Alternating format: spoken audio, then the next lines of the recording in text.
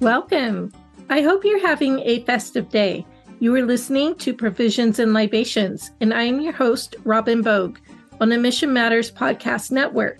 Today's topic is the Feast of the Seven Fishes. And you're wondering, seven? Really? Yes, actually. And it is a tradition that hails from Italy all the way back to the 1800s.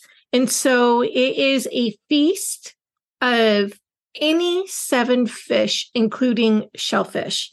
It does not have to be all one or all the main menu. It can be divided into appetizers, the main course, and soups, salads, and the whole deal. So I learned about this about a year ago, and I saved it as a topic for talking this year because I felt like it would be a perfect conversation piece to have in December. And especially because the Feast of Seven Fishes is always served on Christmas Eve as the tradition. So it comes from Italian Americans, and it is a Christmas Eve celebration that operates similarly to Thanksgiving with traditional dishes and practices that span generations, decades, and oceans. Known in Italy as La Villa, which translates to the eve as in December 24 or Christmas Eve, the Feast of Seven Fishes isn't a religious celebration. Instead, think of it as a big, festive, fish-forward meal. The history of the Feast of the Seven Fishes began, like I said, prior to 1861. The geographic area that's now Italy was a group of regions, each with its own government. Due to its long coastlines, seafood featured prominently in the cuisines of what we now call Southern Italy. And then people migrated to the United States and other parts of the world in the late 19th century and early 20th centuries, and they brought their food traditions with them. And that's how we connect with it here in the United States. So they talk about why seven. You don't have to stop at seven, but the history and the tradition of it is it may have a biblical significance or reference. There are seven sacraments and seven deadly sins in the Catholic religion, and a lot of Italians are Catholic, as that's their religion of practice. With the seven sacraments, we're talking about baptism, Eucharist, confirmation, reconciliation, anointing of the sick, marriage, and ordination.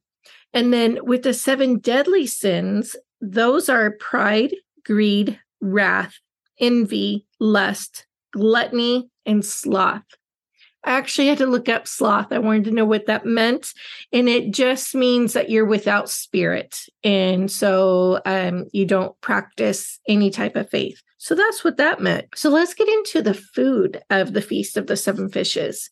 So like I said earlier, it doesn't have to be all seven fishes for the main course. And it is not just fish. It can be also shellfish. So then that way you break it up and make it more interesting. Back in the day, 100 years ago, there would be favorite aunts, your grandmother, your great-grandmother, and your uncle Vito. And they would bring specific items, and that was their annual participation for the Feast of Seven Fishes. Nowadays, it's a little more diluted. Traditions change. We're definitely more relaxed. You don't find that true heritage, true culture at the dining table as much anymore. We, as a nation, as a world, tradition doesn't follow as it used to. And so things changing, especially being in America, they can bring their traditions here, but then it incorporates other American rituals that, America is a melting pot. And there are so many people here with so many different backgrounds and diversity, and everyone coming together and being in tight quarters and living in a small area. They're able to see what other people are doing and then people are marrying outside of their faith and their race and their religion and their traditional background. And so then their families become dual. And now you've got two different aspects that you're living in, two different lifestyles. And it's amazing that we're able to do that and combine that. So then that way we can learn so much more. And we're creating our own new ways of living and what we do for our festivities, for our holidays. So a way to break this up, your first course could be a snack and an appetizer. That you could prepare a baked stuffed clam or baked and raw oysters, shrimp cocktail. That's an easy way to start before sitting down to a plated food at the table. My personal favorite would be a prosciutto wrapped scallop, as scallops are my favorite fish. And then prosciutto wrapped, I mean, how can you go wrong with that? A second course would be a green and seafood salad, or a green salad with fish and then a seafood salad, meaning either one or two. So seafood in a salad with traditional Italian greens like endives, arugula, and radicchio are a good idea between two heavier courses, and the red and green colors are holiday appropriate. So you have a lot of play and a lot of give. Your third course could be a hearty seafood stew, which is also one of my favorites, cioppino. My kids will tell you anytime that we ate at a restaurant and cioppino was on the menu, I ordered it when they were little, and I would take the octopus and I would stick one of the tentacles right in the corner of my lip, and I'd let it hang down, and then I just look around the table and kind of smile at everybody until somebody noticed. And usually it would be my mom saying, "Robin Elaine, stop that." And then everyone would look, and then I'd be grinning from ear to ear because that's what I like to do when I order cioppino. So that is actually a very true story. I have done that more than a dozen times in my life. I should not be proud, but that's just who I am. Another classic would be the cachuchu seafood stew, or a white seafood brodetto for a different style of fish stew. Then we can get into what everyone knows for Italian food is pasta. The fourth course could be all about the pasta. And so that you can do something like linguine and clam sauce, or a layered lasagna with fish rather than, the sausage, or a pasta salad that has fish with it. The fifth course, now this becomes the meatier part. This is the meaty fish entrees. And it's nice, although some people are not used to it, for a significance of abundance. You're supposed to serve the fish whole, meaning that the fish and the tail are still, the fish head and the tail are still included.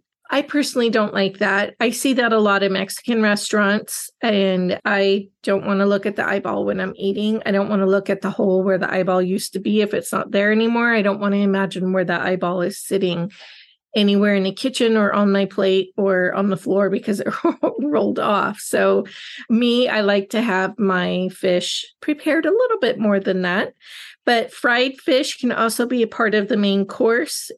You can make an oven fried fish if you didn't want to deep fry, or think about a shallow fry like crab cake. You could also do salmon, halibut, or spicy fried shrimp. So as long as you incorporate 7 different fishes, you have managed the 7 feast, 7 fishes ideal. And so your 6th course can be a palate cleanser, and that you could do something like a lemon ricotta cleanser with it's like a sorbet. And so that way then you can jump into your dessert course. With that, many people would serve Italian Christmas cookies, as during the holidays everybody's sharing and giving of cookies. But a traditional dessert with Italian food is tiramisu. So if you're interested in this, I definitely recommend Googling it. Google the recipes and try it. It would be your Christmas Eve dinner. I do know, once I decided I was going to do this podcast, this movie called Seven Fishes showed up on my Netflix account. So if you want to see an Italian American family, and I think it's filmed in the 70s, or it's made to look like it was filmed in the 70s. And it's a story about a young boy and his family and the legacy of their Christmas Eve dinner. And it takes you through like the Christmas Eve weekend and the preparation and the ongoing from the great grandma to the grandma to the mom and the dad and all of the uncles and then the nephews and, their storyline. And it was just a fun, goofy little movie. It wasn't the best acting, but it sure was entertaining to watch. And I wanted to see what I would learn about their meal. And they do talk about it during the whole thing. And then they had the specific uncle did this every year. And then the grandma complained that they had to soak one of the fish in water, and it's part of the ritual. And you're supposed to change the water out very often. And her complaint every year is you don't change the water out. And so then he's like, I can't handle this. I'm getting up. And then he gets up from the table. And so then it flashes over to a young lady who's a dinner guest, and the grandma doesn't like her because she is English and not Italian. And so the grandma doesn't want her grandson dating outside of their heritage. And so she's not very nice to the young lady. And so it's kind of fun to watch just because she's speaking Italian to her and the young girl doesn't realize that she's really not being nice. But if you watch the movie, the grandmother tells the girl about what she was saying, because the girl said, that's when you said, and I can't say the word because it's a bad word, and they're sitting in church. And so it's kind of a funny moment, and it lets you know right there where the grandmother's accepting her into their life. And so it is a great story. It was fun. I bet you I watch it again just because it was kind of a cute story. So anyway, we will finish on that. If you wanted to see a fun movie, go to Netflix and look up The Feast of Seven Fishes, and you'll get to learn from it there. I hope you enjoyed today's episode. Please follow Provisions and Libations wherever you listen to podcasts. I will be back next week with an all-new episode. I am your host, Robin Bogue. You can learn about me on my website, eatdrinkandbemerry.online, or my LinkedIn profile, Robin Bogue. I look forward to entertaining you, informing you, and enlightening you with the perfect accommodations for connoisseurs of provisions and libations with an Epicurean flair. But first, let's eat and drink.